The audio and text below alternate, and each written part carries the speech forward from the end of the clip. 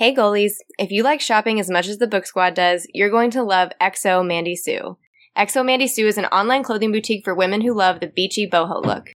Inspired by today's top trends in beach towns and beyond, XO Mandy Sue is designed for the everyday girl. Right now, XO Mandy Sue is offering 35% off their entire site for Book Squad Goals listeners. Just visit xomandysue.com and enter Book Squad 35 all caps at checkout. That's Book Squad 35 to get 35% off your order. XO Mandy Sue, clothing that's good for the soul, not just the appearance.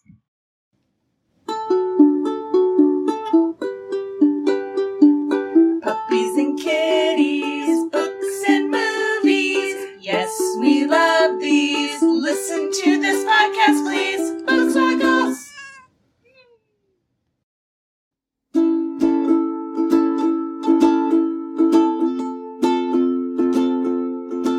Okay, hey, welcome to Book Squad Goals again. Hey! Hey! What's up? Right up top, we gotta give 2 warnings, I think, for this episode. Mm-hmm. We are discussing Sharp Objects today, the HBO miniseries, and also the book by Gillian Flynn. We're gonna spoil both of them, so pause right now and go watch it real quick.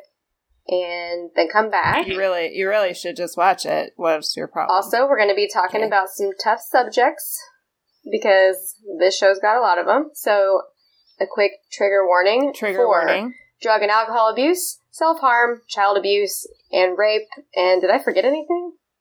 Just anything that could possibly trigger you is probably going to be it will happen. in this The discussion. show, trigger warning for triggers. I mean, in this murder, show. dead bodies. Southern accents. Yeah. Wallpaper. True. Oh, man, I was triggered by that wallpaper for real. In the best way. Speaking of things that might, get an emotion trigger out of you. Yeah. Our intro question today is about a creepy thing in Sharp Objects, and that is the character Emma's dollhouse, which is like an exact small scale replica of her mom's big Victorian mansion, and down to the upholstery on the chairs being exactly the same. So it is scary. Well, there's one thing that's not the same. Well, we'll get there. It's too early. I said we're going to spoil it, but not right at this moment. But that got me thinking, a lot of childhood toys are pretty creepy, so what children's toy do you think is the creepiest and why? And I think our guest should say hey and go first. Oh, no. Yay! So my MFA BFF, Janet, is here with us today. Hey, y'all. To be our guest. Hi, Janet. Hello. Hey, Janet. Welcome. Thank you. MFA BFF. Yep. A long It's a lot of... If you don't know what all those words stand for, then oh well, whatever. Also known as Ant to the P. Oh, yeah. Yes. True. So you want me to go first here? That's exciting. Well, I thought about this, and I didn't own this toy, but one of my friends did when I was little. Have you Teddy Ruxpin? Yep. Girl, you took my answer! No! You took my answer! No! Ah! We can talk about how creepy Can we share it is. it? So I didn't own a Teddy Yeah, let's Ruxpin. just talk about it together. Yeah, I didn't. I did own a Teddy Ruxpin. course. I've actually talked about Teddy Ruxpin on the podcast before. Yeah, it was a quiz Yeah, you answer have. or something. Wait a minute, Janet. Did you say, of course you did? Well, I'm just thinking my best friend at the time had a Teddy Ruxpin, and since you're my MFA BFF, of course you had a Teddy Ruxpin. Oh, yeah. That's true. It's it's in your BFF, History? Is that the right Requirements. requirements. Yeah, exactly. Yeah, must have owned a Teddy Ruxpin. Yeah. Or currently own a Teddy Ruxpin. word? Currently. Because you like to live on the edge like that. True. But yeah, Teddy Ruxpin was scary. I remember playing Barbies, as we did as a child, with my friend at the time, and we were just sitting there, and it started talking, and it scared the crap out of me. And the way its mouth moved and its eyes moved, it was just creepy. And you could put other tapes in it. I've never seen one in real life. You could put other tapes in it, but it wouldn't move its mouth. No, it would just when you put open other its tapes in it. It would just make unholy sounds. Creepy. Yeah, there's something in the Unholy. eyes. Something in Teddy's eyes. It's not right. True. I mean, I guess I'll say, this is Mary. I guess I'll say, in sort of the same vein as Teddy Ruxpin, Furbies are pretty creepy. Mm-hmm. Because they also I talk also and owned a move their Furby. mouths and eyes. I was in high school when I got a Furby. Oh my God. And I loved it. Oh my God. I remember one time my childhood was like the heyday of Furbies because that was like the time to have a Furby. And I remember one time I got really mad at mine because it wasn't like learning English the way that I wanted. Like it was like being very frustrating. So I threw it at my bed and like it hit my bed and then it was like, I love you, like as soon as it hit my bed. And I felt so guilty that I like picked it up and I like tucked it in my bed and I like apologized to it. I have a very I would distinct think, memory well, this of thing's cursed. that moment. Well, obvious. It's a Furby, of course. Of course it's cursed. I think it was sorry. Yeah, it was trying to apologize, but it didn't know the words yet. Because it wasn't learning English like it was supposed to. Trigger warning for Furbies is one I forgot. Yeah, you forgot about that, Susan. This is Kelly. I'm gonna say, I feel like I'll come up with a better answer later, but right now, my answer is gonna be Baby Born. Because, Baby Born is a baby that you feed and it takes real shits. That is horrific. That's not okay. That is that's disgusting. really bad. Different kind of scary. I mean, I don't know if creepy is quite the right word, but I do think it's pretty creepy. I think that's the right word. Because it's like... It's disturbing. Like, not only are you, like, training your small daughter to, like, raise babies, you know, fine. If you like baby dolls, fine. But also, like, you're like, I'm going to show you how hard it is to raise a child. You're going to have to clean up its shit. But then that's, like, advertised as, like, Fun. part of what's good about the baby is that it's real. It's, like, it really goes to the bathroom. I think it might have puked, too. God. That's fine. That's probably where my childhood puke trauma came from. Is it fine? It's not fine for me. I'm glad I didn't have one of those. I really wanted one when I was a little kid. I really wanted one. And then I didn't get one. And I specifically asked Santa for one for Christmas. And my parents the next day were bullshitting so hard. They were like, we were so relieved that Santa didn't bring you a baby born because, you know, we just knew it was going to be very messy and stuff. And it's like, fuck you guys. You decided not to get me a baby born, not Santa. I am glad Santa didn't bring me. Yeah. Can you believe that shit? Because I was like upset. This spoiled little child that I was probably got like 1,000 other nice presents, and I was like, but I didn't get a baby born. I want the baby that's shit. Emily, you want to go? I You agree? said Teddy Ruxpin, Okay. so yeah. She had no other prepared Okay. answer. No. So, Tickle me Elmo there. so basically, creepy. talking toys are everyone's Yes. problem, or shitting toys. Look, you think Tickle Me Elmo is not creepy, but that's because you've never had a Tickle Me Elmo whose batteries were running low. What do you think his laughter sounds like then? It's real creepy. I also Is it like had a slow-mo? Tickle Me Elmo. Yeah, it was ho ho ho ho ho ho ho Oh, God. that tickle. Oh my God. That was Oh, Tickle Me God. Elmo. It was just like that. Creepy. Okay, well, this is Susan, and I used to be really afraid of this old Jack-in-the-Box that my grandparents had at their A house. classic terrifying toy. Yeah. It was like it was really old, and it had like the crank on the side and stuff, and you just, I mean, I don't like an unpredictable toy like that. I don't want to be afraid of when the toy will be with me.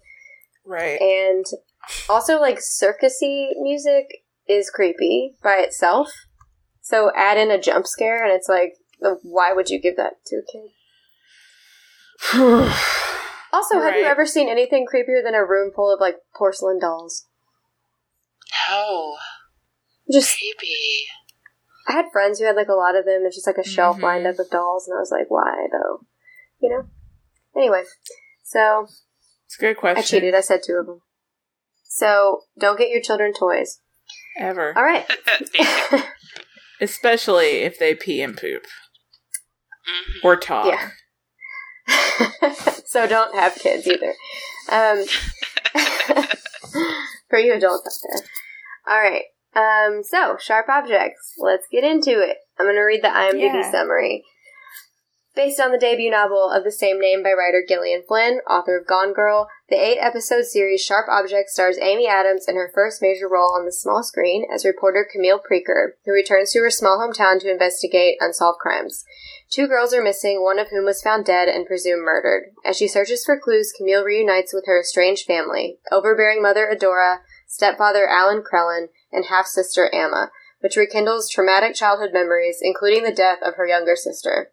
Piecing together a psychological puzzle from her past, Camille begins to identify with the young victims a bit too closely. So, like I said, Amy Adams is the star. Her half-sister Amma, who's supposed to be 13 years old but looks much older, is played by Eliza Scanlon, and then Adora is played by Patricia Clarkson, and all 3 of them are amazing. Yes. Especially, I don't feel like Patricia Clarkson gets enough credit. No, she's great. Because she's really great, and she's been in a ton of stuff, but it's like, every time I see her, I feel surprised again at how good she is.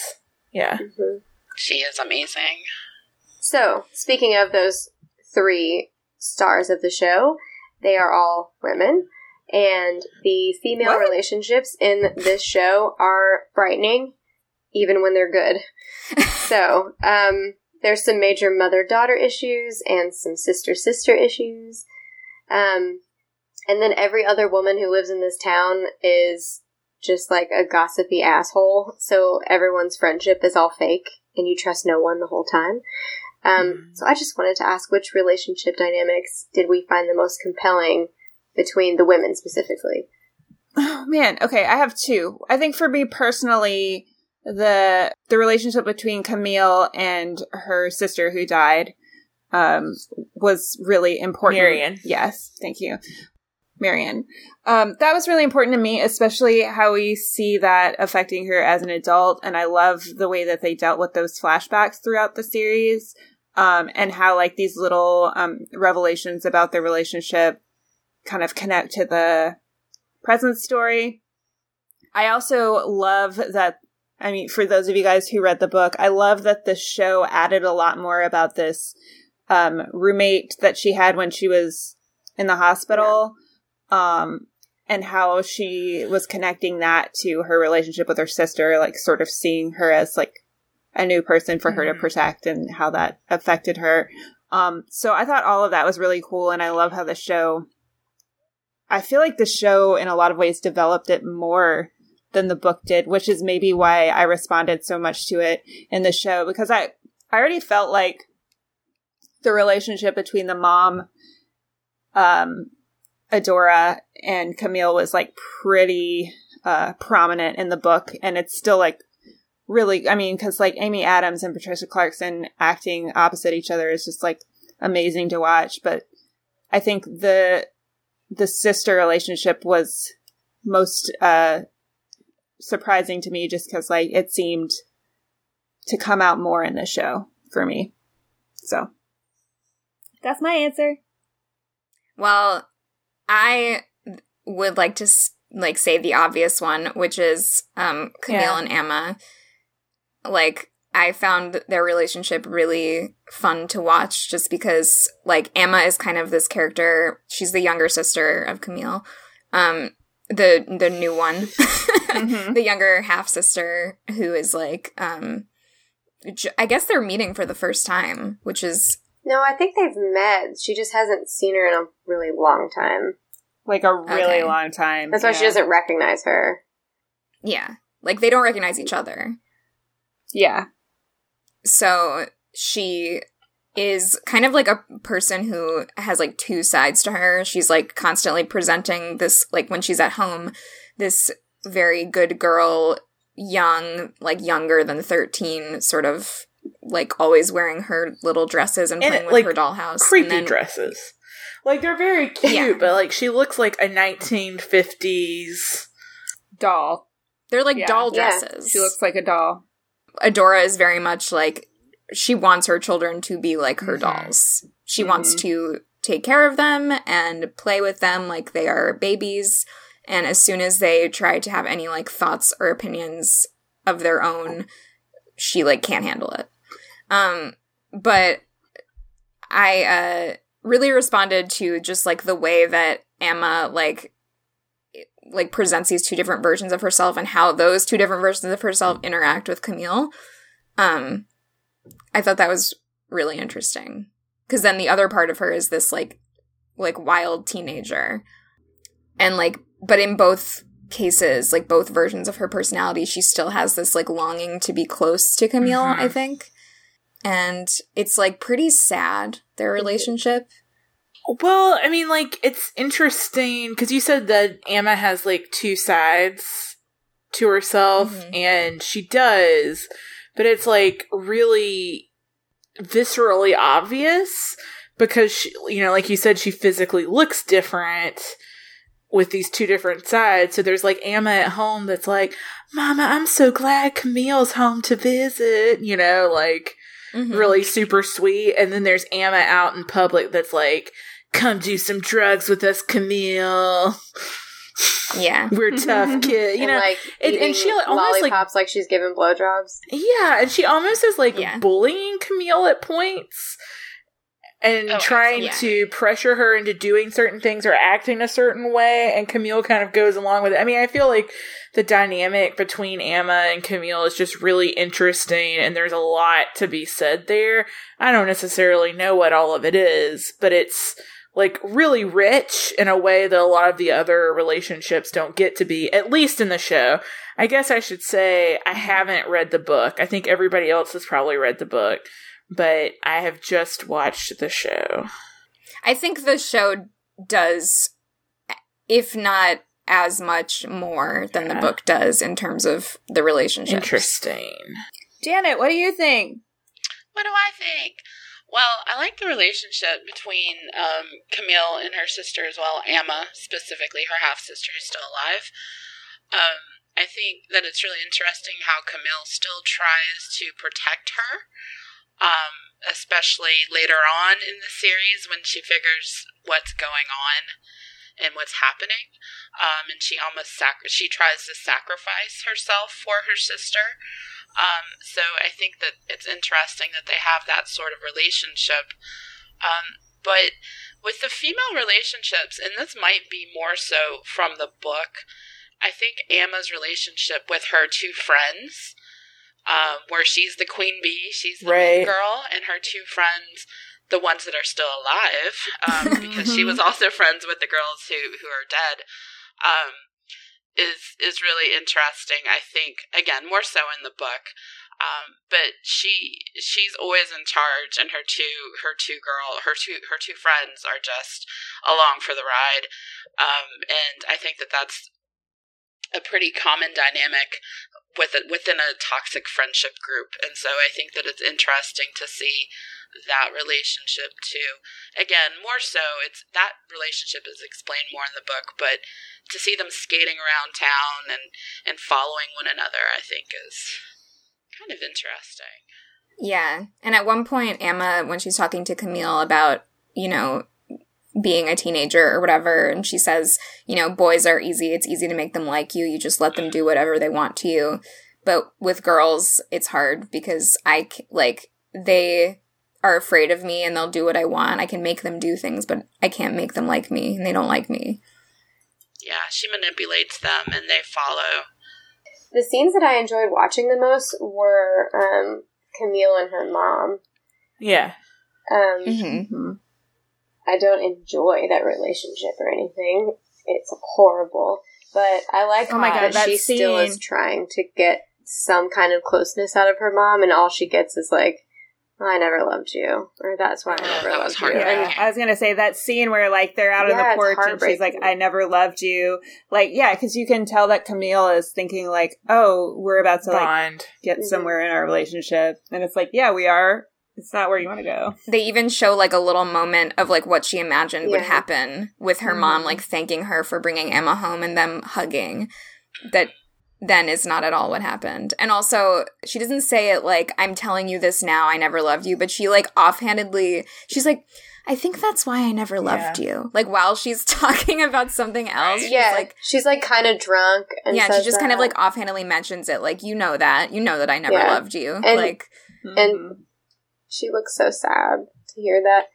It's like her, like, level, like, how blasé she is about saying that versus, like, how deeply it obviously affects Camille. Like, the contrast between those two things is, like, partially what makes it so hard. I just like that we really see that relationship, like, straight through Camille's eyes, because there's also so many scenes where she sees her mom interacting with Amma the way that it never happened with her, and later you find out, like, it's super toxic, actually, but, and, like, potentially fatal for some. But those moments where she's kind of, like, hanging in the doorway to a room, just, like, watching her kind of treat Amma like a doll, are also really heartbreaking. Yeah. I love Amy Adams, and that's where this is going. She is the best. She's fantastic. Well, in addition to her mother never loving her, Camille also had a lot of other shit going on from the time she was a kid, so it's probably somewhat related. Oh, well, yeah, a lot of it's very related. It's all related. Especially her sister's death, which she does not know is related until we find out in the second to last episode of the series that Adora has Munchausen by proxy, and so had been keeping Marion ill until it killed her. So, yeah, double trauma there. And then there's also, this is like a little clearer in the book, I think, but Camille was raped by a group of boys when she was like I think it was like 8th grade, when she was a cheerleader. And one of the guys apologizes to her in the show, and she brushes it off like, oh no, I wanted that to happen, but you can see in the flashbacks, like, no.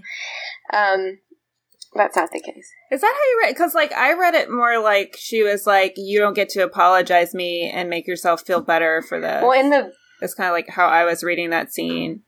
Yeah, I mean, I think that in that scene, I read it that way, but there's a scene with her where she's talking to Richard, the detective who she kind of has, like, a relationship with, and he is trying to tell her, or say, you know, that's rape, and she was like, you can't, like, she basically was like, well, what if I liked it? Like, is that in the book or in the movie?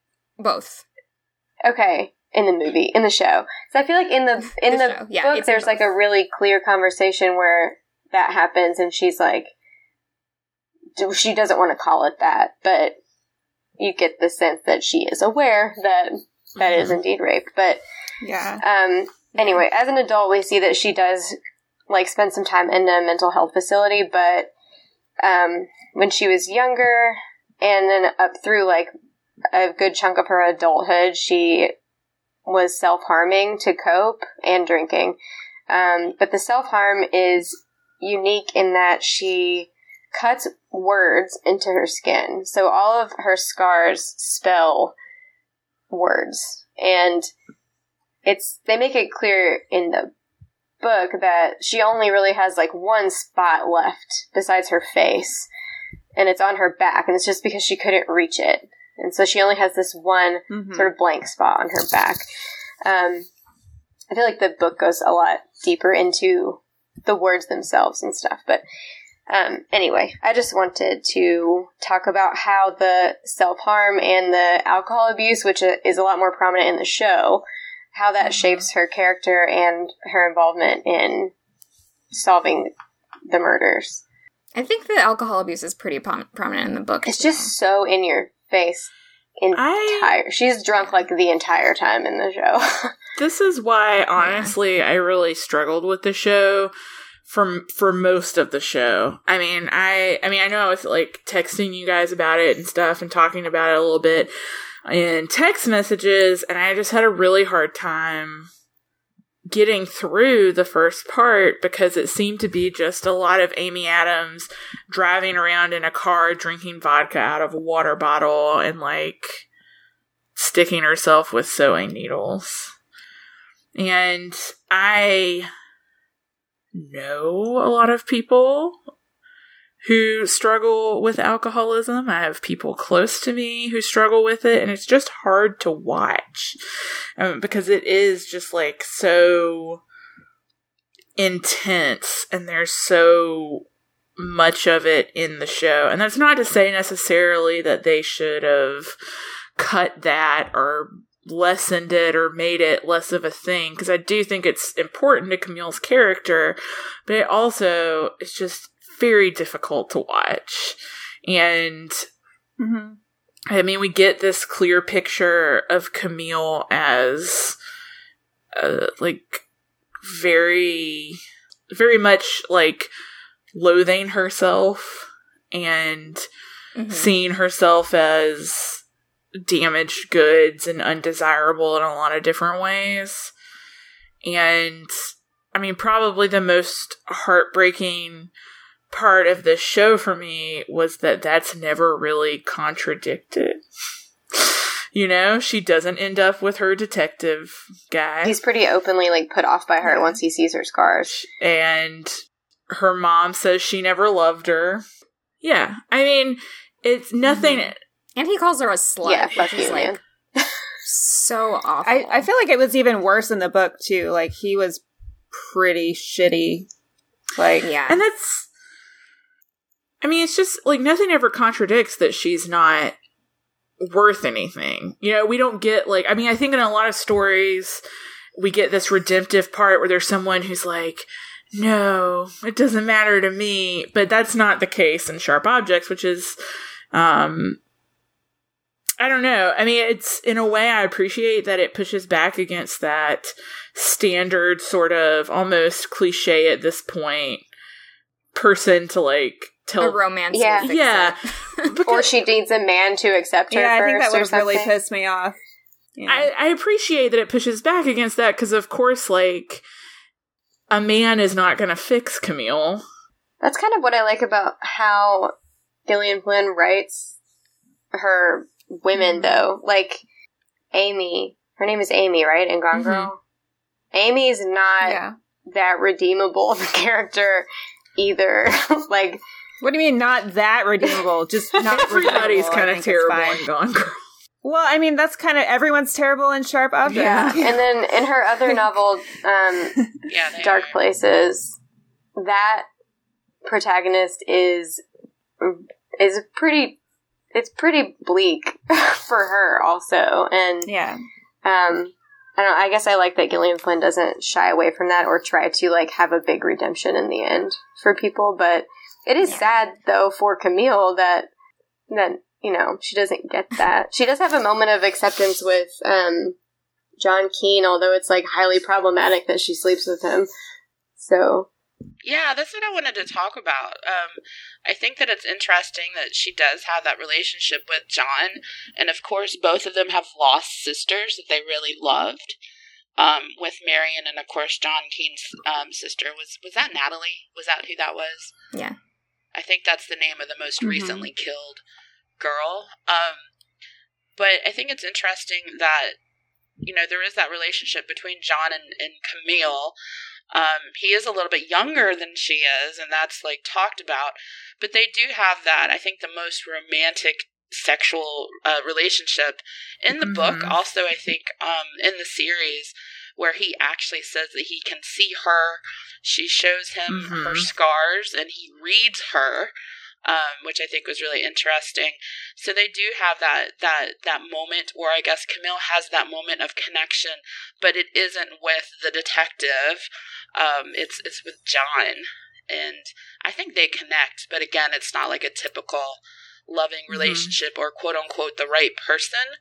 But I think that's the only person that she really reveals herself to physically, her scars.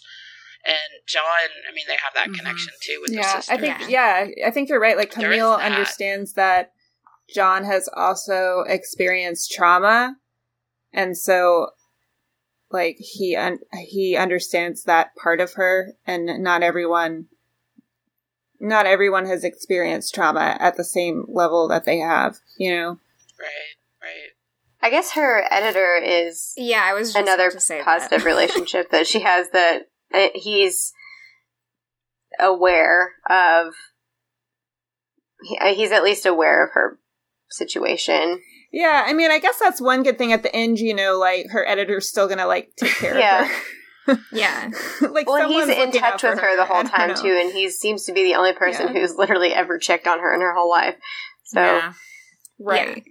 And in the book, the ending, which we'll get into later, but it's different in that, after the final thing that happens at the end of the show, in the book, her editor, he kind of takes her in. Good. And him and his wife kind of like care for her and get her back on her feet after that happens. So I think that's important. And like, despite like, I understand why the show ended where it did, but I did think that there was like a slightly more, it ended less on like a shocker note and more on like a, redemptive / positive. It had note. a denouement. What's that? It didn't just bloop. Fancy words. Am I right? Is this the right word? Like, denouement is like after the climax, sort of like the wind down, tying up all the loose ends in a story.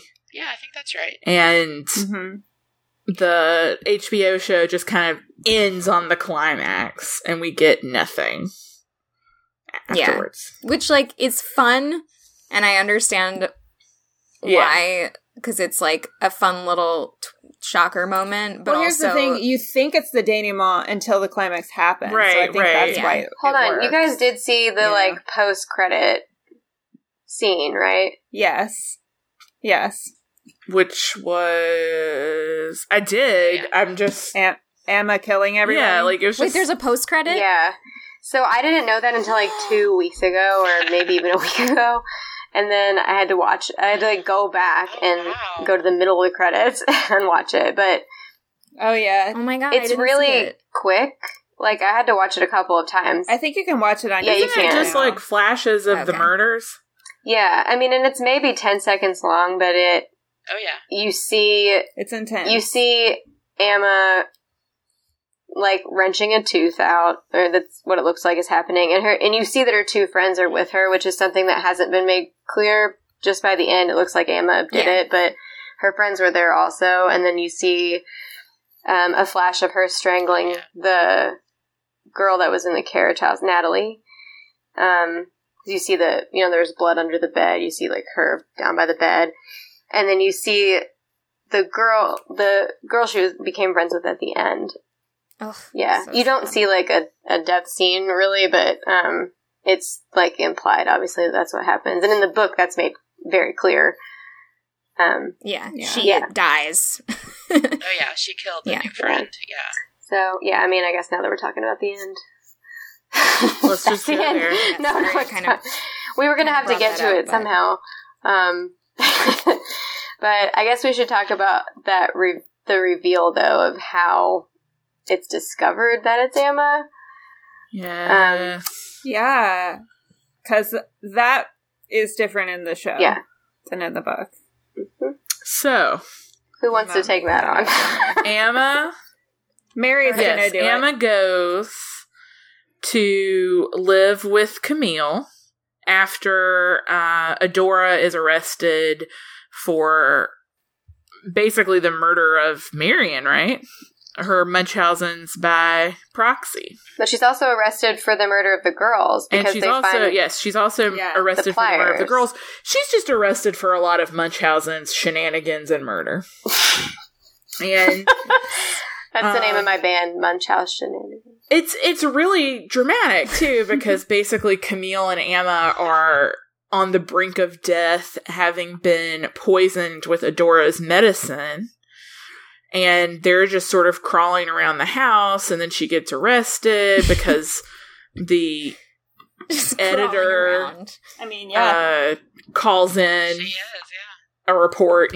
Anyway, Emma goes to live with Camille in the city after Adora is arrested, and we think, yes, Camille's going to take care of Emma, they're going to be a happy family, and everything is going to be A-okay. Emma even makes a new friend, a little neighbor girl, and they go out and play together. And we get like a moment of weird tension when the neighbor and Emma and Camille go have dinner with the editor and his wife.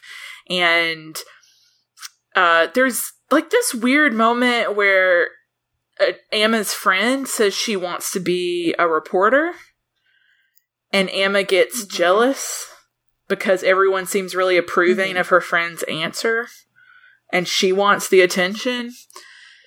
And then we cut to the neighbor's mom, who comes by and was like, "Where are the girls? I'm looking for my daughter." And Camille says, "Oh, they went out to play or do something." And the mom says, "Well, they had their first fight. You know how girls are. They probably were arguing about boys or something silly." And Camille's like, "Yeah, that's probably it." And she goes to clean up, and she sees Emma's dollhouse. And she's looking in Emma's dollhouse. She finds a sort of like a bedspread for the dollhouse that Emma's friend made, and Emma got pissed because everyone thought it was really cute. Like Camille praised it or something. And so Emma threw it away, and Camille saved it from the trash, and she goes to put it back in the dollhouse, and she notices one room. Remember, this is an exact replica of Adora's house. Camille notices that there is a room just like Adora's room in the house. Adora's room, with ivory tiles, that is covered in beautiful real ivory tiles. And when she looks at Emma's replica, Adora's room also has beautiful tiles made of teeth. Don't tell Mama. And then Emma appears in the doorway, sees Camille holding teeth, and says, "Don't tell Mama." And that's the end. I knew it was her. I mean, like, honestly, like, a few episodes in, when Emma started acting weird and jealous, and I was like, I think it's her. I also thought for a time it was the dad. The show makes him look suspicious. I think he's in a way that, like, oblivious. I never in the book thought anything of him, really. Yeah, he's not, he's just, like, weird in the book, but he's not, like, he doesn't seem like a He's like a set piece in the book. Person. He doesn't really do a whole lot. Yeah. He, like, eats, like, runny eggs, and it's just described really grossly. Yeah, but, so when I watched this with, my boyfriend,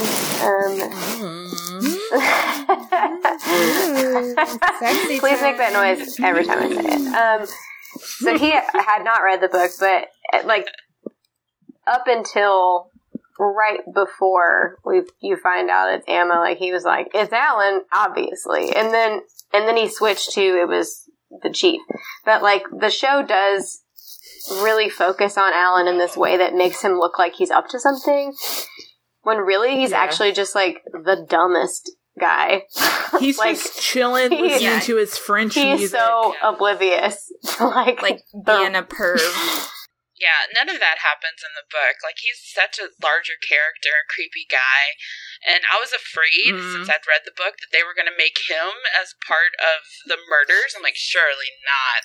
They can't change that. But yeah, the music, his relationship with Adora is more brought out in the show than definitely in the book. He's just a dum-dum. Yeah. Also, I have so many questions about the dad. Is his name Alan? Alan. I have so many questions about Alan because he is really oblivious, but he can't be that oblivious. I mean, there's like a scene in the show where he yells at Adora and says, "I lost her too."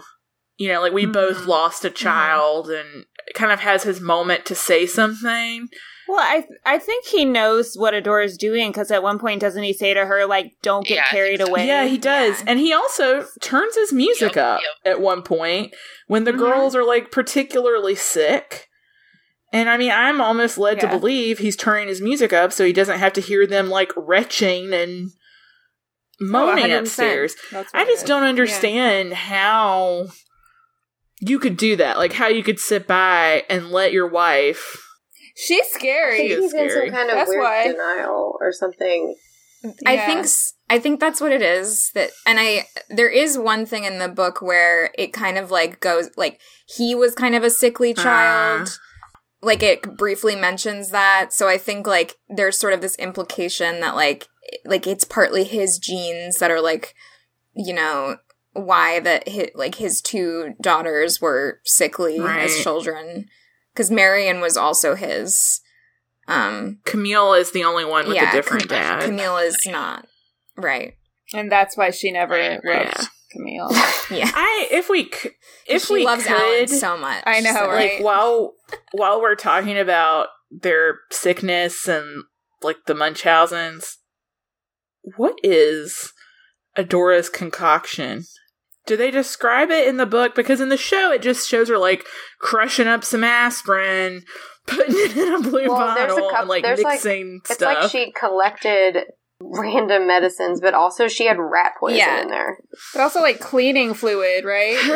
Yeah, and straight up like rat bleach. Poison, which is like... Yeah, I think it was cleaning fluid. Damn, you're not even, like, masking that with some, like, just weird medicine cocktail.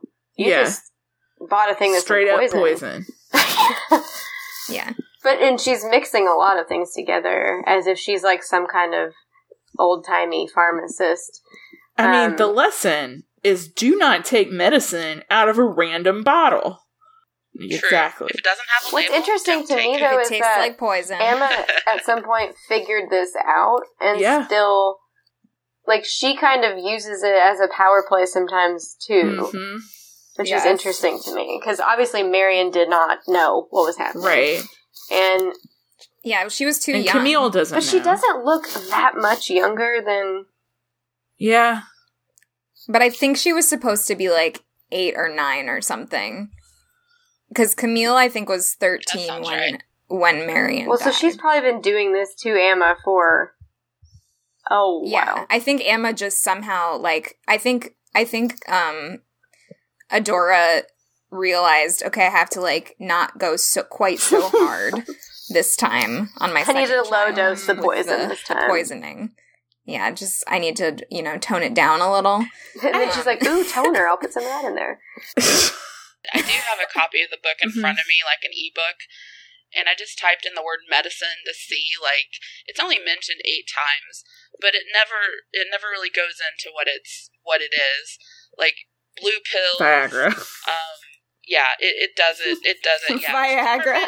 In fact, yeah, there we go. Viagra. Oh, Alan, watch it out. She's giving him that. Yeah, but no, it doesn't. I don't think Alan needs any. I didn't Viagra. remember if it said it in the book, but they do say something about rat poison in the show.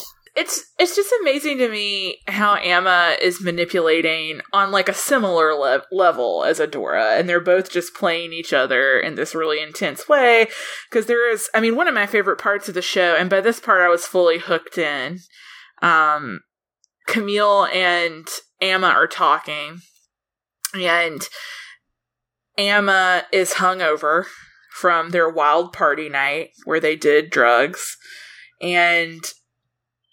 Adora sees it as Emma's sick, and so starts trying to give her the medicine. And Camille's like, Emma, you're just hungover. Come on, you know this. And she says, this is my favorite part, though. This is my favorite part of drinking, is that I'm hungover and she has to baby me. She has to take care of me. And so, I mean, like, in a weird, twisted way, Emma sees this poisoning essentially as her getting, paid attention to and taken care of. She gets all the attention. Doted on. All the attention's on her, which makes sense with her murders, like, she gets mad when all the attention isn't on her and tries to find a way to put the attention on her again. Yeah, well, that's why, I mean, those two girls were her friends until Adora paid too much attention to them, basically. Also, if Adora didn't have Munchausen by proxy, Emma would totally just have regular old Munchausen syndrome on her own. Yeah. But she doesn't even have to have it, because they're just, like, double manipulating each other. Who knows what she would be like if she had a normal mom, Yeah. Moms can fuck your shit up, let me just tell you. Do you guys want to know what was found? Yes, please. Yes. So there is a page. So it says 8 vials of anti-malaria pills with overseas labels, big blue tablets, that had been discontinued due to their tendency to induce fever and blurred vision. 72 tablets of industrial grade laxative. 3 dozen anti-seizure tablets. 3 bottles of Ipecac syrup used to induce vomiting. 161 horse tranquilizers. Cute. A nurse's kit with lots of loose pills and vials. So that's what they say, and of course it also says what side effects each of these pills could cause. So it's like awful things, assorted awful things. Yeah, and then some loose awful and then things. rat poison. Make you feel better, actually. These. I gotta say, I have a real issue with the phrase industrial grade laxative. Like, I don't ever want to know what an industrial grade laxative would do to your system. Well, do you want to know the next line? It says, used primarily for loosening the bowels of farm animals. Okay, there we go. Remember that she is part of the whole, we haven't even talked about that they own a pig farm. Oh, right. So I guess that's what it's related to. So it would be no real problem for her to get this stuff. I hesitate to call that a farm. Yeah, that's really not the slaughterhouse kind of. Yeah. Yeah, and it seems like sad. not even a properly run slaughterhouse by any measure. And Amma, goes out there to play, which is... Yeah, so creepy. Yeah. Yeah, I was going to say that there's that whole scene in the book that people were freaked out about with Amma watching the suckling mama pig. But that's not, that's kind of shown in the show, but not too much. But it is interesting that we get to see how she's, fascinated with the pigs. Why were people freaked out about it? In the book, it's just really explicit. Look, baby pigs gotta eat. Yeah. Yeah, but it's the pig is all, plumped up with all of the, horrible, hormones things that they put in pigs to make them fatter before slaughtering them. And then the baby pigs are, feeding off of this, oozing, mother that is just, shot up with all these hormones and stuff. And it's just when you say it like that... Yeah, it's not idyllic. It's not natural. it's a cute enough farm and baby pigs are eating. No. It's it's like one of those documentaries you watch and then you're like, no, I'm a vegetarian now. Yeah. This is why I am a vegetarian. Because of people like that. Because meat is gross. It's not gross. I also want to talk about the town, because there's a lot of focus on the small town dynamic of the place, and people treat Camille like she has, she lives in Paris and is a model or something. When she comes home, they're like, oh, big city girl. Yeah. And it's she lives in St. Louis, which is, not that far. In the book, it's Chicago, where they right? supposedly are. Yeah, in the book, it's Chicago. Which is still... Chicago and St. Louis are 5 hours from each other, so it's still not Susan, didn't you live in St. Louis for a while? Yeah, I did. It's big city girl is it here, the big everyone. City? Yeah, sorry guys, I'm a big city girl. City Susan. Big city Susan. Right here don't let that intimidate you. I'm just like you guys, really. But yeah, I actually kind of like that they made her from St. Louis, because that makes it even... First of all, it is smaller than Chicago, so it's even less big city, which makes people saying that in Wind Gap make them all the more small-towny. Mm-hmm. And it's in the same state, so it's really, not that far. It's a lot closer, geographically, since Wind Gap, it doesn't really exist, but it's supposed to be in the Boot Heel, and which is the little place between Arkansas and Tennessee, how it kind of goes down there. And the furthest distance, it's 200 miles, so it's easy to drive. It's really close geographically to Wind Gap. Yeah. But I really loved... do you know where they shot this? Does anyone know? In Georgia, partially. Yeah, partially in Georgia. In Barnesville, right? Yep. I just really liked... I thought, like, the visuals of the town and, like, the building of that environment was spot on.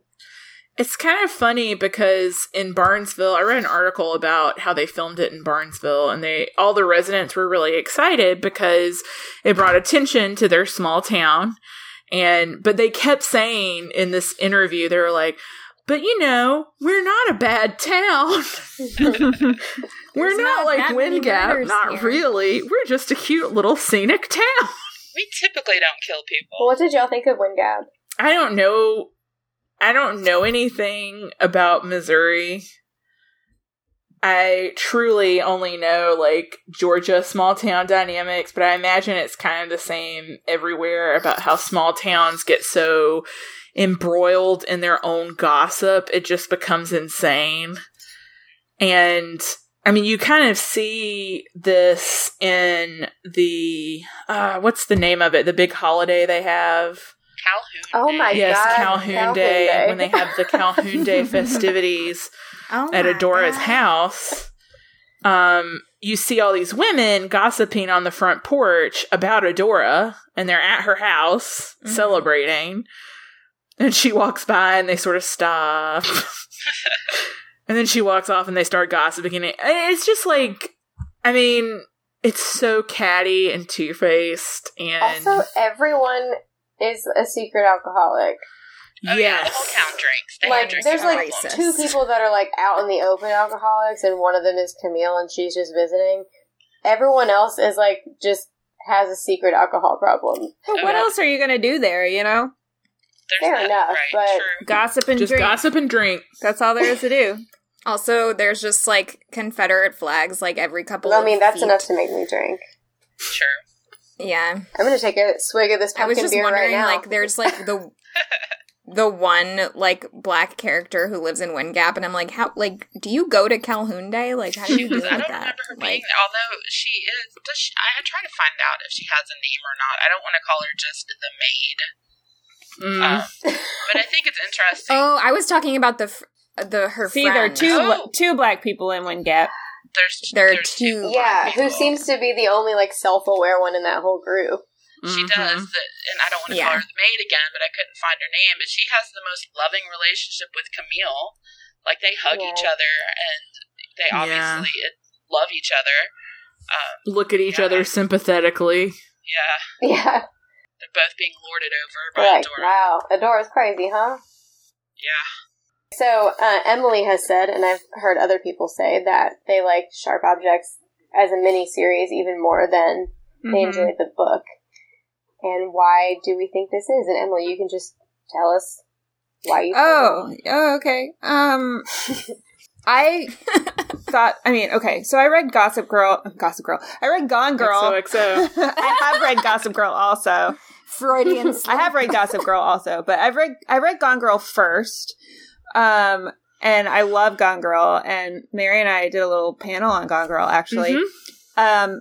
So I read this one next, after a little break, obviously, but compared to Gone Girl, I did not like this book as much. I was kind of like, after finishing this book, like, I was like, oh yeah, I enjoyed it, but I was like, kind of like, meh about it. When I saw the trailer... This is her first novel, right? Yeah.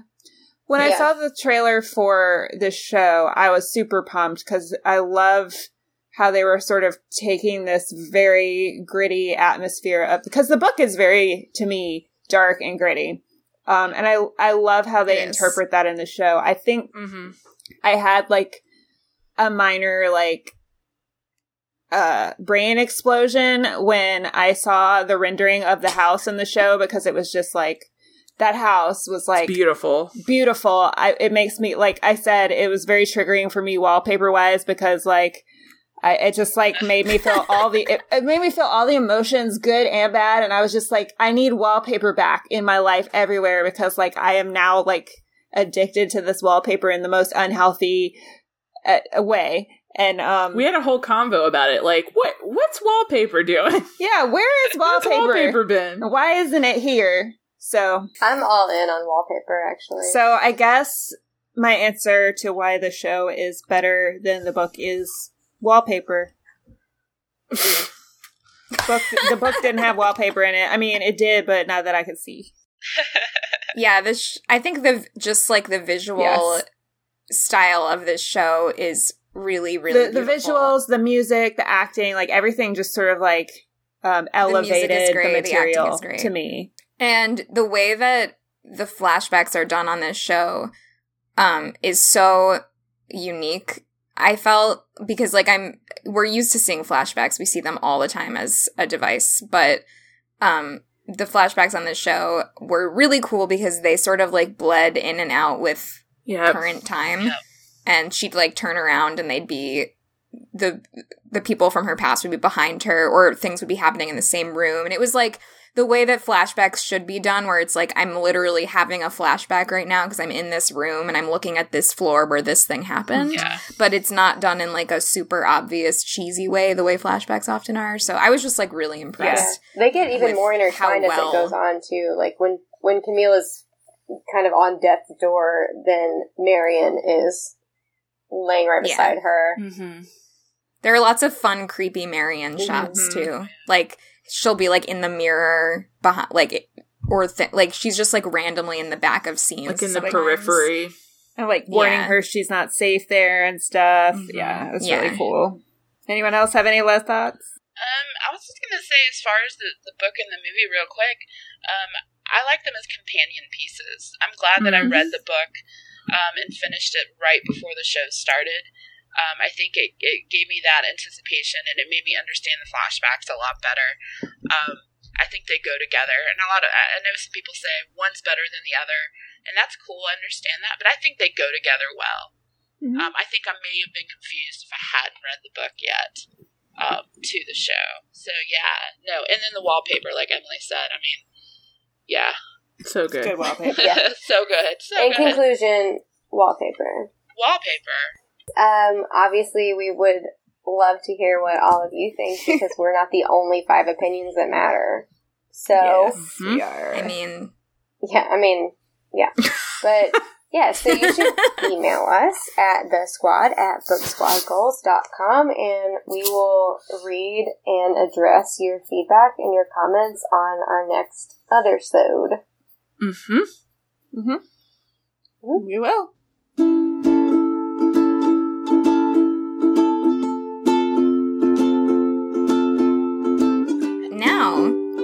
Very special interview. Da-da-da. We have an interview. I have an interview. We all have it, but you did it. We all have it, but I'm the one doing it. It's with author Sam Maggs, who wrote the book Girl Squads, published by our friends over at Quirk Books. We have a couple of different interviews coming up with them. Mary's doing one also, and we obviously already had Grady Hendrix. Mm-hmm. But they have a lot of great stuff coming out right now. Yes, they do. They do. So this book is called Girl Squads, which is like perfect for our show. Mm-hmm. It's by Sam Maggs. The book is illustrated by Jen Woodall with like the most gorgeous illustrations of all these awesome girl squads. And it's basically like a little mini history book about like women who have been in squads throughout history, doing things like science and art and warriors. Podcasts. And, like athletes and podcasts. Yeah, we're the last one in the book. We're going to be in the next edition. We're not in the book. But yeah, it's 20 female friendships that changed history. And it is really, really cool. I highly recommend it. I have learned so much from reading it. Like things. And it's just like a constant like reminder of how women have been written out of history. Mm-hmm. And it is so important for us to read books like this and remember that these women exist. And can I also just say that I've been creeping Sam Maggs on her Instagram, and she seems real cool, and I want to be her. Yeah. So we have this interview with her, and I really hope you enjoy it.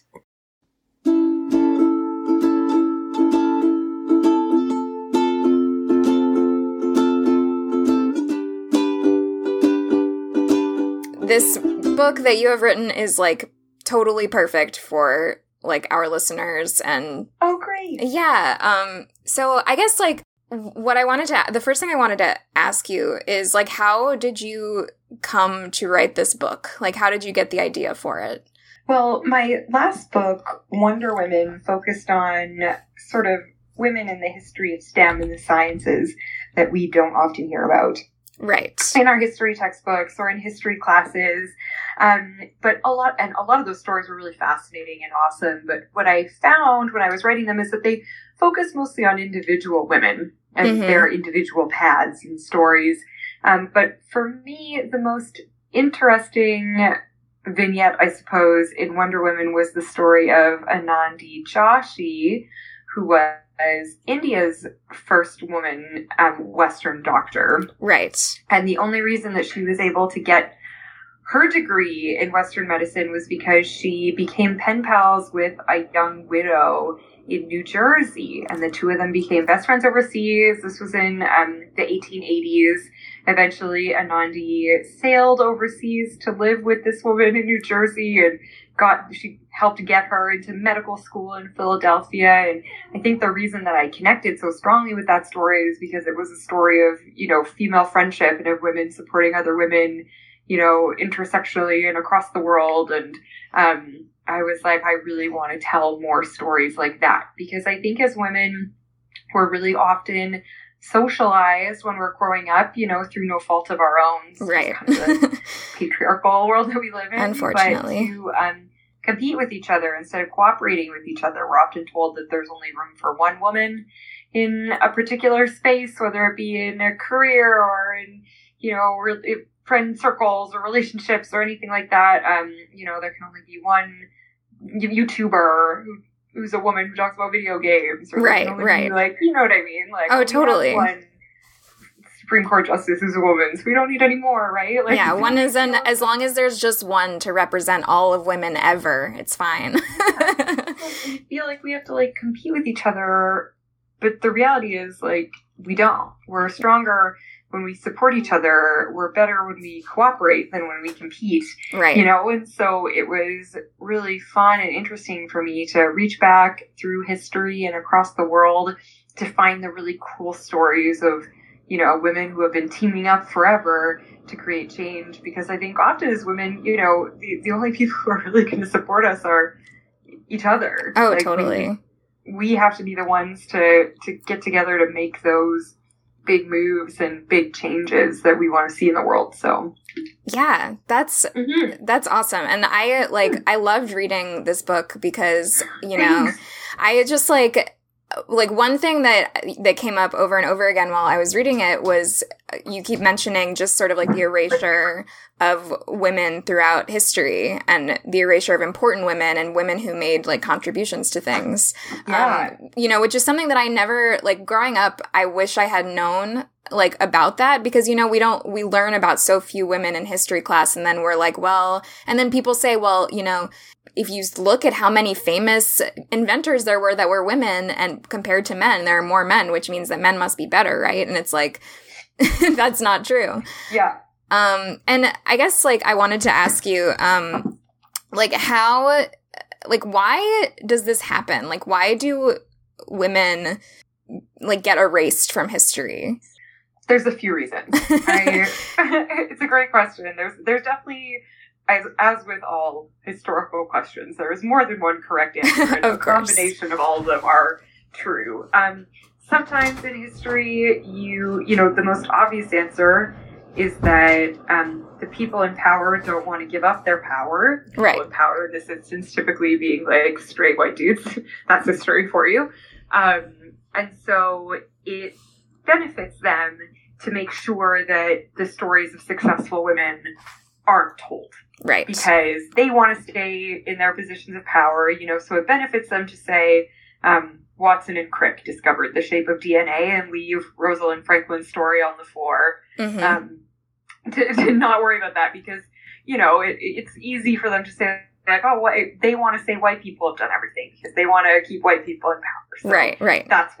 Those are the narratives they push. And they're the people writing the textbooks. So they're the people in power. So they're the people who get to decide what goes in the textbooks and who writes the history and all of that stuff. So, you see, that's probably the most obvious reason. But there are other more nuanced reasons too. Like, oftentimes, women chose not to take the credit for their inventions. You find a lot of that, especially with Black women inventors in the 19th century, who are afraid that if people found out that what they had invented had been invented by a Black woman, that no one would buy it. So they would intentionally leave their name off their patents, or they would allow their patents to be under some white dude's name or something, so that what they made got used, as opposed to people kind of not wanting to look at it. I think sometimes too, it's it can be difficult to get this the stories of women from across the world into the Western canon. And the Western canon is what we tend to, in English-speaking countries, know the most about. Of course. So a lot of what happened, in the Dominican Republic is in history, and with cool women in the history of the Dominican, is only written down in Spanish. Right. So if nobody's ever bothered to translate that to English, or felt that was necessary, or who would be interested in it, then that's just a story that we'll never know. So there are a lot of different reasons that I think women and other marginalized people get kind of left on the cutting room floor of history. But that's also why I think it's our job now as responsible historians and writers to find those stories, and to shine a light on them. Because we have to repair that damage, I think. Because to your point, how great would it have been growing up knowing that there were more women in science history than just like Marie Curie and maybe Ada Lovelace, if you were lucky. The only two people we ever hear about. And there were way more than that. It's just, again, the people who write the textbooks, they don't, bother to put that in there. Yeah. And that super blows. It really does. It really does. Yeah. And because for such a long time, I just assumed that for some reason we're just less than, and well, it's such a self-fulfilling prophecy too. I hate that, because people are always like, that's the worst one. You see this all the time, well, if women were so smart, why didn't they invent anything? It's well, they weren't allowed to go to school. They weren't allowed to go to university, right? So how were they going to go to a lab and science? They couldn't, because you didn't let them. So that's it's your fault. It's just such a obvious answer to me. Yeah, definitely. So I don't know. It kind of drives me up the wall. It's a super frustrating argument when you hear it as a grown up, and you're well, it's pretty you can figure that out. But it sucks when you're a kid and you're learning. And I feel like history in general is the way that we teach history, especially in this country, is so problematic, because we focus so much on just America, and not even just the United States, not even all of America. So it's I just wish that there was some way for history to be taught better here. And I think you're right that we need to take responsibility, and people need to read books like yours and share them in classrooms. I think this book is also great because it's a history book in a way, but it's also not dry the way that history books can sometimes be. And I wanted to ask you, how did you develop this voice for your nonfiction work that is not quite it's educational but not boring? Thank you for saying that. That's a big goal. I mean, I think I'm a pretty irreverent writer anyways. I dry wit and sarcasm. Yes. I really connect to that. But when I started writing about history books, so I did my master's degree in Victorian literature, and it took me a really long time to understand, I think, because of the way that things were written in books, that people were like us, Mm-hmm. Like, some of the girls who were doing this stuff in, like, the French Revolution or whatever, they're, like, 22. Yeah. Like, you don't really think about, like, anyone in history as, like, a dumb 17-year-old. Right. You know what I mean? Like, you just kind of don't, like, you don't picture that. But often that's the case. Like, tons of the women in Girl Squads are, like, you know, just normal gals. Yeah, totally. Who are our age or, you know, in their 50s or whatever. But, like, they're just, like, normal women like you and me, but when we look at it through this lens of history, we tend to think about them through this, like, oh, they must have been, like, you know. Right. Like, you know what I mean? Right. So, for me, when I was writing both Wonder Woman and Girl Squads, it was really important that I got the kind of point across that these were just, like, normal people, just like you and me, who were going through this, that they were just, like, normal gals, normal women, right. Doing extraordinary things. And I wanted people reading about them to be able to connect with these women and their stories on a really personal level. And it's hard to do that if you're reading, like, a dusty science film. And also, like, I just don't find that interesting to read. Like, I want nonfiction that kind of reads like a good, like a novel, juicy fiction story. Yeah, you know, and these stories are so interesting and great that I don't want to do them a disservice by being, like, boring. You know, on the other hand, I think that The Voice is it's like, you know, if you like jokes, then you might like it. But, you know, I think it's good that people know going into picking up Girl Squads that it's not going to be, like, super, like, all the research that I've done is, like, extremely, I'm, like, a super intense researcher, and it's all, like, extremely, you know, thorough. But the way that I present it is in a way that's, like, easily digestible and tries to be fun and humorous and, you know, a lot of the time, I think with some of this stuff, if you don't laugh, you'll cry. So yeah, oh, definitely. You kind of have to, like, approach it that way. Yeah. So. If you had to pick, like, a favorite, like, Girl Squad from the book, which one would it be? And can you kind of, like, talk a little bit about it? Oh, yeah. So for me, it's actually the very last. Oh, it's a tough call between the very first and the very last one. Yes. Of the book, but I think it has to be the very last one. It's Zora, which is Afghanistan's first all-female orchestra, and it's actually happening right now.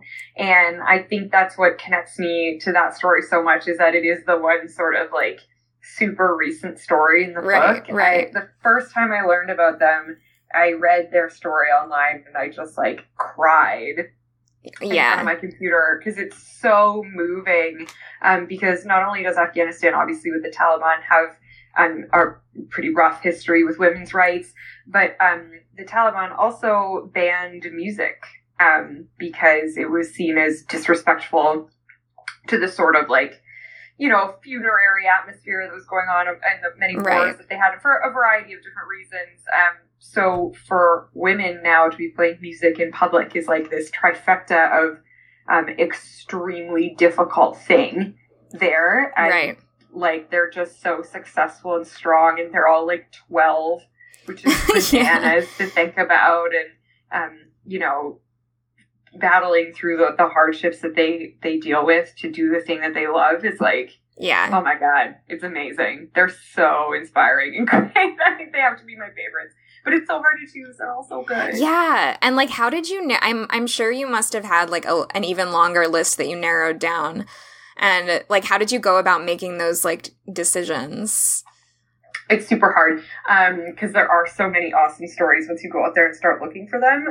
For me, when I was writing Wonder Woman, I found that the most interesting stories were the ones that weren't about Western women. Because when you first start digging and you first start looking, I mean, obviously the first stories you find are all dudes. And then the second stories you find are all, like, you know, straight white Western women. And there are still a lot of those in Girl Squads too, and they're really interesting and inspiring and cool. But for me, I really love diving into and investigating the stories of different cultures at different time periods. Like, I didn't know anything about Finland at the turn of the 19th century. Now I know, like, everything about it. Oh, yeah. That was super fascinating. Because I think, did you say that they're the first country in the world that gave women the right to vote? They are. Which, that's like, true. I had no idea. And I read that fact and I was like, oh my God, that's awesome. Because to your point, in the States, I'm Canadian, and in Canada also, to a large extent, we really only learn about American and North American history, like you said. So then it's like, you know, what was Vietnam like in the year 1000? Oh, well, yeah. Now I know that, you know? So those are the kinds of things that I really enjoy, and I enjoy situating these women's stories in, like, the cultural context in which they would have taken place. So, like, why is it impressive that women in 19th century Finland, like, decided to take up arms and fight back against their oppressors? Like, well, here are all the reasons. Right. This is what was going on in Finland at the time. And this stuff with Russia, and there's the Germans, and, like, here's what the food situation was like. Yeah, like, totally. I'm, like, a big history nerd, so I think that stuff is, like, it is as cool as, like, the actual stories of the women, you know? Yeah, it is. And I appreciated that too, that, like, at the beginning of every sort of, like, girls squad section, you have, like, a little background about what's going on in the country at that time, because it does really help to inform about, because, yeah, like, I don't know shit about history. Yeah, like, yeah, for real. Like, as like, your average reader, you know, you just, like, we don't learn that, and we should, but we don't. And so it's really helpful to have that background. Oh, I'm so glad to hear you say that. It was, like, a lot of work, but it was really fun to learn about. Even as I was writing it, I was like, oh, so interesting. So I hope it comes through, Totally. So, like, what kind of resources did you use, or do you use when you're researching things like this? A lot of primary sources. So I use a lot of university libraries and catalogs.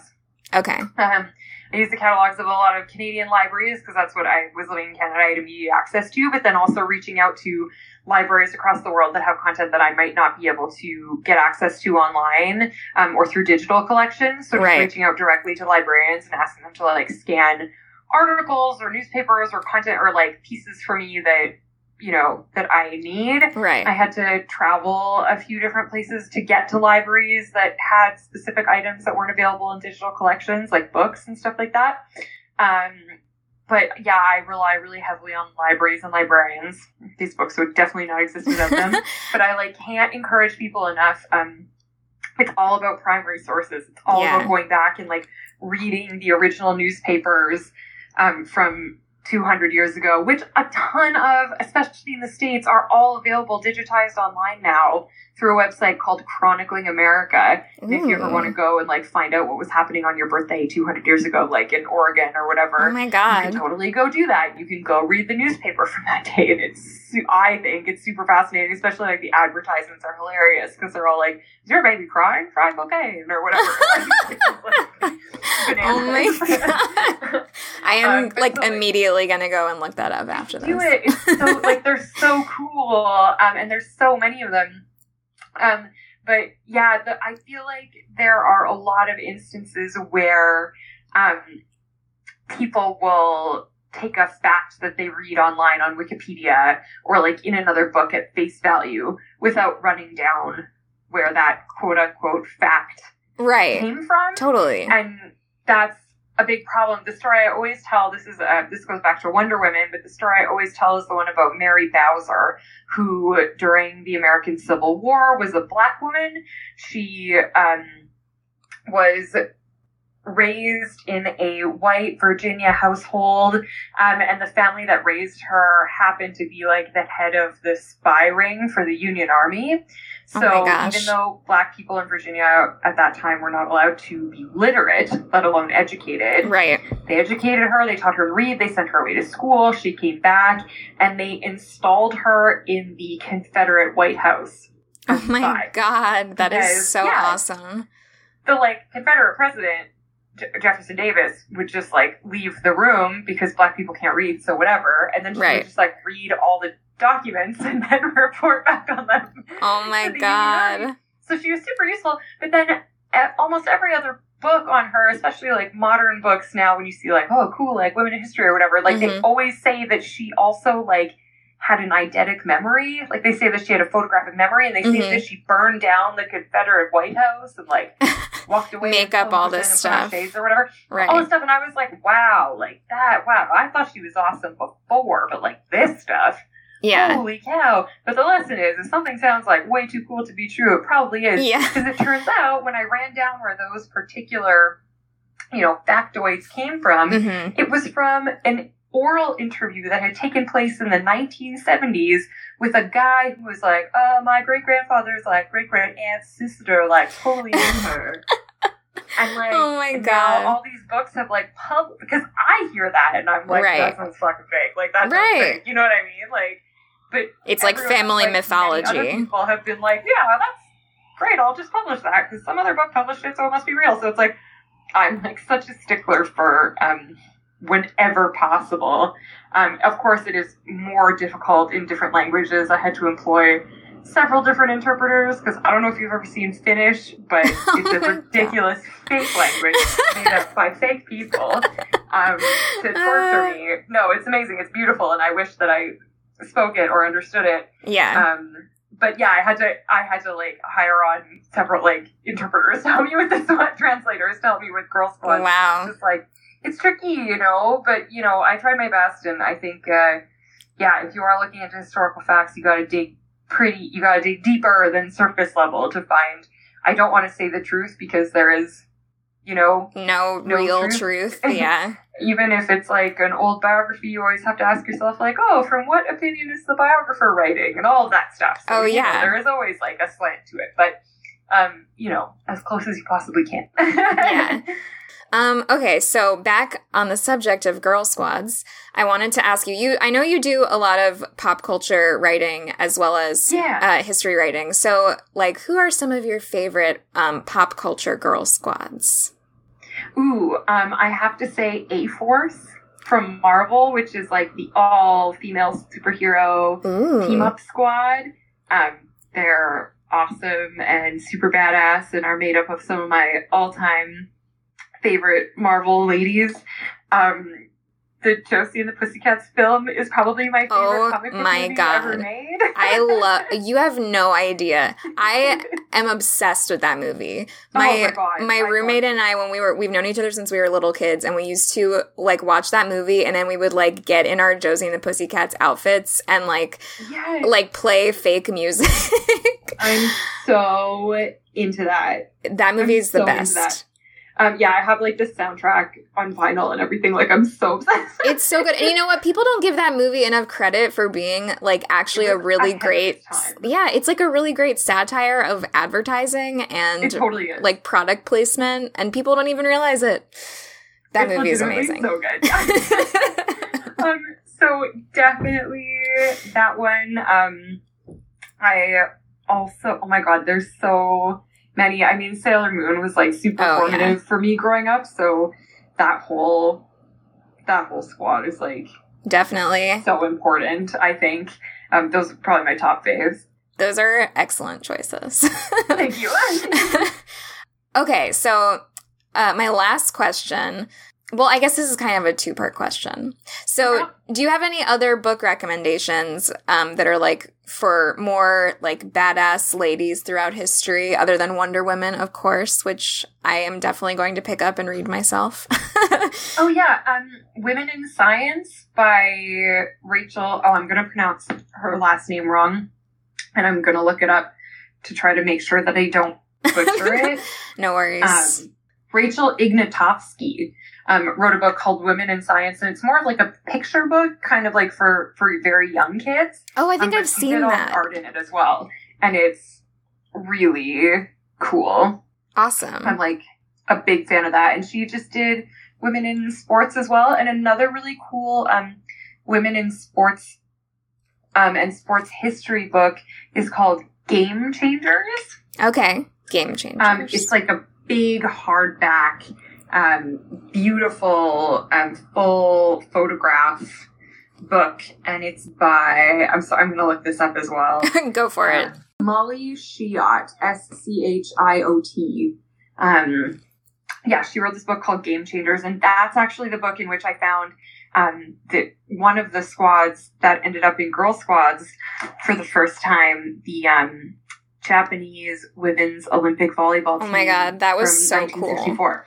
That was so good, right? Like, that's another one where it was so interesting to see how, like, because, like, what difference does it make some volleyball team wins, like, a gold medal, but when you take into consideration, like, what Japan was going through at that time in the 60s, like, culturally and after World War II, and how they were trying to find their cultural identity without, you know, war and all that stuff, like, yeah, and their relationship with the Soviets and how they ended up playing the Soviets and all that stuff. It was like, yeah, such a fascinating, like, confluence of things that ended up revolving around these, like, amazing female athletes. Totally. Yeah, so I love those two women in history books. They're so good. Awesome. And I'm, like, not really a sports person. Like, whatever. I'm into, like, nerd culture. Yeah. Like, I don't know really anything about sports. So, but reading that book was so cool because it's, like, I do love history. So it was just another interesting angle. And that's why I really wanted to include athletes in Girl Squads. Because it was like, oh, there are really interesting angles to this that, just because maybe I'm not necessarily, like, a sports person otherwise, like, there's still really interesting stuff to be found there. Oh, totally. And, like, I'm in the same boat as you. Like, I'm not a sports person, but I was, like, surprised by how much I enjoyed the entire, like, athletes section of the book. Thank you. Yeah. I'm so glad to hear that, because I wasn't, especially coming from, like, a science book and a nerd culture book, and then including sports in this one, and I was like, I don't know, it feels pretty off-brand, but, like, it also gave me the opportunity to include another one of my favorites in the book, which were Sharon and Shirley Firth, the Indigenous Canadian, like, cross-country skiers. And that was a really cool story, because to your point about, like, Americans being really bad at teaching history, like, I feel like we never really learn a lot about Indigenous or First Nations history as well. Right. And so I was happy to be able to get to share that story. Yeah, that was really fascinating and something that I really had no idea about. So, I feel like I learned not just about, like, cool women, but I learned a lot about, like, just regular history reading this. Oh, so I'm so happy to hear that. That like, makes my day. So thank you. No problem at all. And I appreciated so much that you are talking to me and that you've given such thoughtful, amazing answers. And I'm going to go read all of your books. My one last second part to the question I just asked is, what are you reading right now? Oh, I'm reading, oh my gosh. So I'm reading like 3 different things right now. And Tell me all of them. I'm excited about all of them. And I'm like trying to figure out which one I want to do. Oh my God. You can seriously tell me about all of them. So I'm reading Becky Chambers' newest book. Okay. Her first book was called The Long Way to a Small Angry Planet, and it's one of my favorite science fiction books of all time. It's basically like a cross between Mass Effect and Firefly. Ooh. Which is like my perfect book, essentially. Yes. And the third book in that trilogy just came out. It's called Record of a Spaceborne Few, and it's so great. It has such amazing, fascinating, interesting, like, alien species and cool characters with, you know, great relationships. I'm all about, like, characters and character development, so... Oh, totally. Love that. I'm also reading a book by Ryan North. He's actually the guy who writes Squirrel Girl for Marvel. So oh, cool. Hilarious. But he has a new book that's coming out soon called How to Invent Everything. And it's also a nonfiction book, and it's basically like, it's a handbook for what happens if you got in a time machine and got stuck back in time and you had to, like, invent everything. Oh my gosh, that's so cool. So, like, how do you invent, like, purifying water? Right. How do you invent, like, democracy? Oh my gosh, that's such an interesting concept. It's so interesting. And he's super funny, so if you're into that, like, nonfiction that is not dry. Right. He's like the absolute master of that. So those are the 2 books I have on the go currently. Awesome. Thank you so much. This has been so great, and I can't say thank you enough. So. Oh my God, of course. Great to talk to you. I'll talk to you soon. Yes, talk to you soon. Bye. Bye.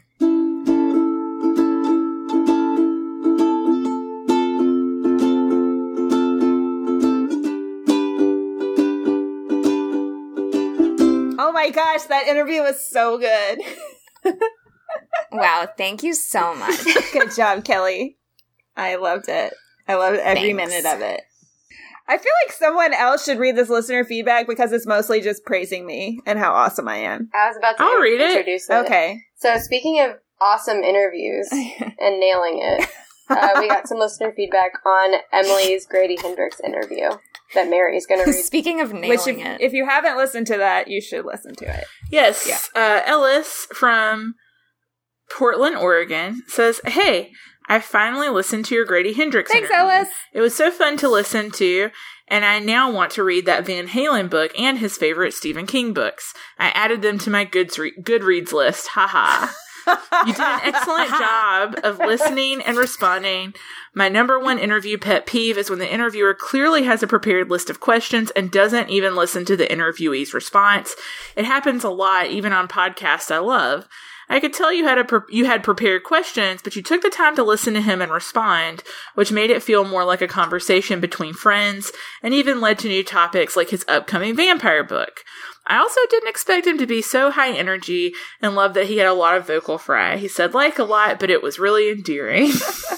Anyway, that's my official critique. A++ interview. You are killing it. You know what? I didn't even notice the vocal fry, probably because I also do vocal fry every now and then, so now I'm going to have to go back and listen to it. I don't even notice it anymore. Well, I think this is the thing is, like, vocal fry is something a lot of people do, but it's something that people have so gendered in the media that it's, like, refreshing to remember this is something a lot of people do now. Like, it's just a way speech has evolved, and that's okay. Yeah.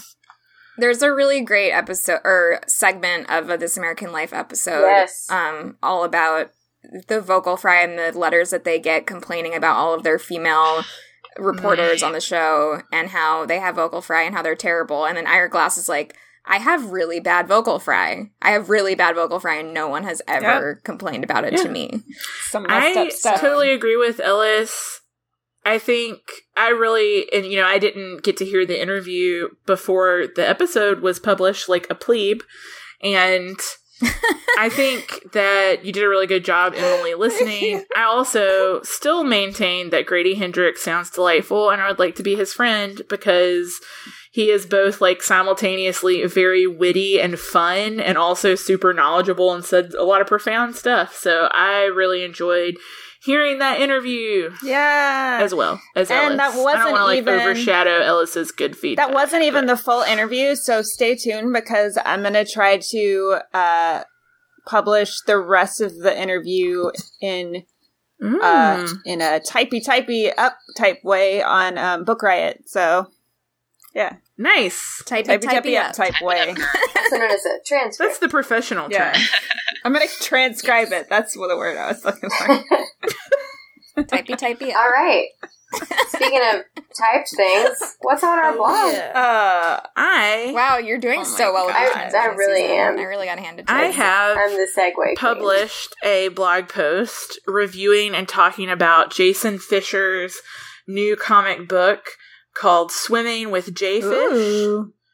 It is a collection of autobiographical comic strips about Jason and his wife Robin and their lives. But the twist, if we want to call it a twist, is that all the characters in it, who are real people, are portrayed as anthropomorphic animals. And it's really cute, and it's really touching, and I enjoyed it so much, so I have written about it. Cool. Awesome. We have a guest post from Grace. She has written a wonderful post about Hannibal. Yes, I love Hannibal so much. Yes, so check that out. Grace of howtolearnyour20s.com, which is an excellent blog teaching the many life skills that one needs. What a sweet baby. To be in your 20s, which I am, and greatly appreciate all of her help and guidance. You're the only one here that's in your 20s, Kelly. Oh, man. Well, guess what? This blog is for me, bitch. I still subscribe to it. Is that allowed? Well, you just turned 30 like 2 days ago, so yeah. I know. Happy birthday, Mary. Oh, yeah. Happy birthday, Mary. Oh, also happy birthday, Kelly. Am I bitter that I didn't get a birthday shout out on our last episode? Not what did I just say? You don't get them until you turn 30. Oh. Sorry, sweet one. Also, it was also Kelly's birthday. 2 Virgos. Also, Are You the One recaps are still happening. That show is still bananas. I'm still here. I feel like you're at the point that we were with Riverdale, where we're like, yeah, it's still going on. It's crazy. Guess what?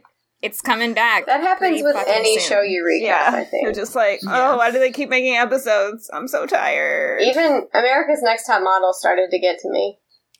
Like, if this season of Riverdale is as long as the last one, I don't know. We're going to have to discuss the future of Riverdale recaps.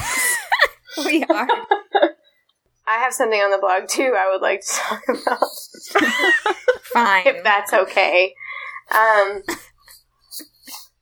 Edit that out so I don't sound like an asshole. We're all waiting to hear, Susan. Okay, so since I pretty much only blog about podcasts, I decided to just make it a thing. Yes. And I started Susan's Pod Squad, where I talk about You're podcasts. welcome for the title. And yeah, I had to ask them to help me with that title, and that's what we got.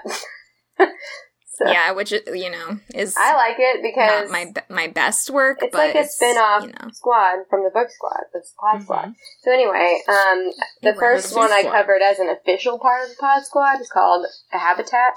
It's a Gimlet podcast about this NASA experiment where 6 people who are not actual astronauts go live on a fake planet Mars for a year. And as you can imagine, some drama happens there. So check it out. Up next on the podcast, our next book episode is going to be about Fledgling by Octavia Butler. Yay! If you haven't read any Octavia Butler before, I strongly encourage you to read along with us. She is one of the best, I would argue, science fiction writers of our time. Ever. I have been wanting to read something by her. Really she is wonderful. I haven't read Fledgling. I'm reading it for the podcast, so it'll be new to me. But I have read Bloodchild and other stories, and it's just like, it's fantastic. And I think this is the perfect follow-up to Yas, because Octavia Butler is often the example that people pull out when, you know, whenever someone says, oh, but there's not that many women who write sci-fi. Okay, but not like good sci-fi.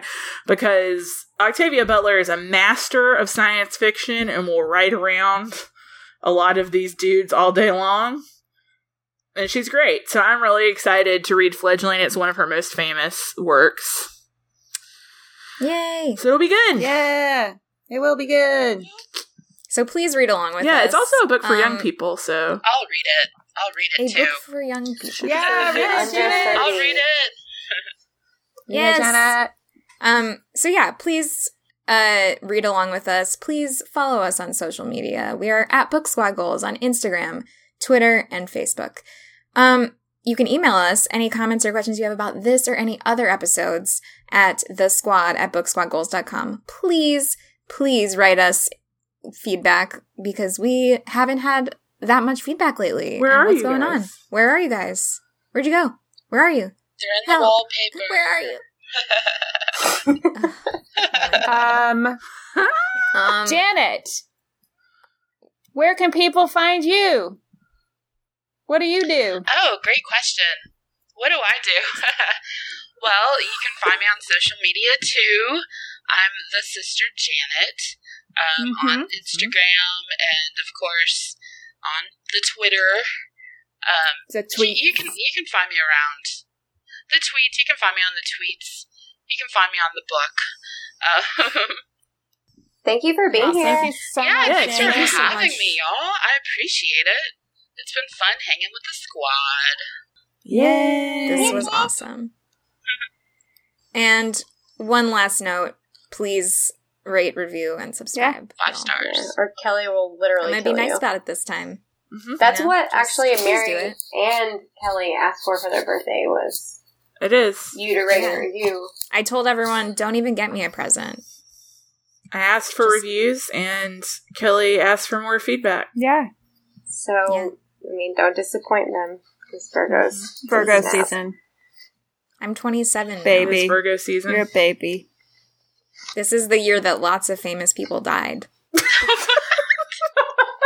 It's true. Jesus. Look it up. 27 Club.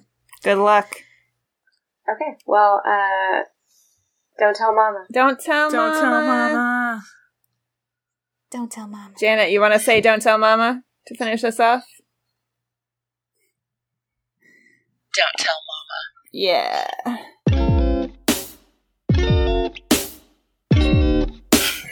Thank you so much for being here, Janet. We love you. Thank you. We love you. All right. Bye, guys. Bye.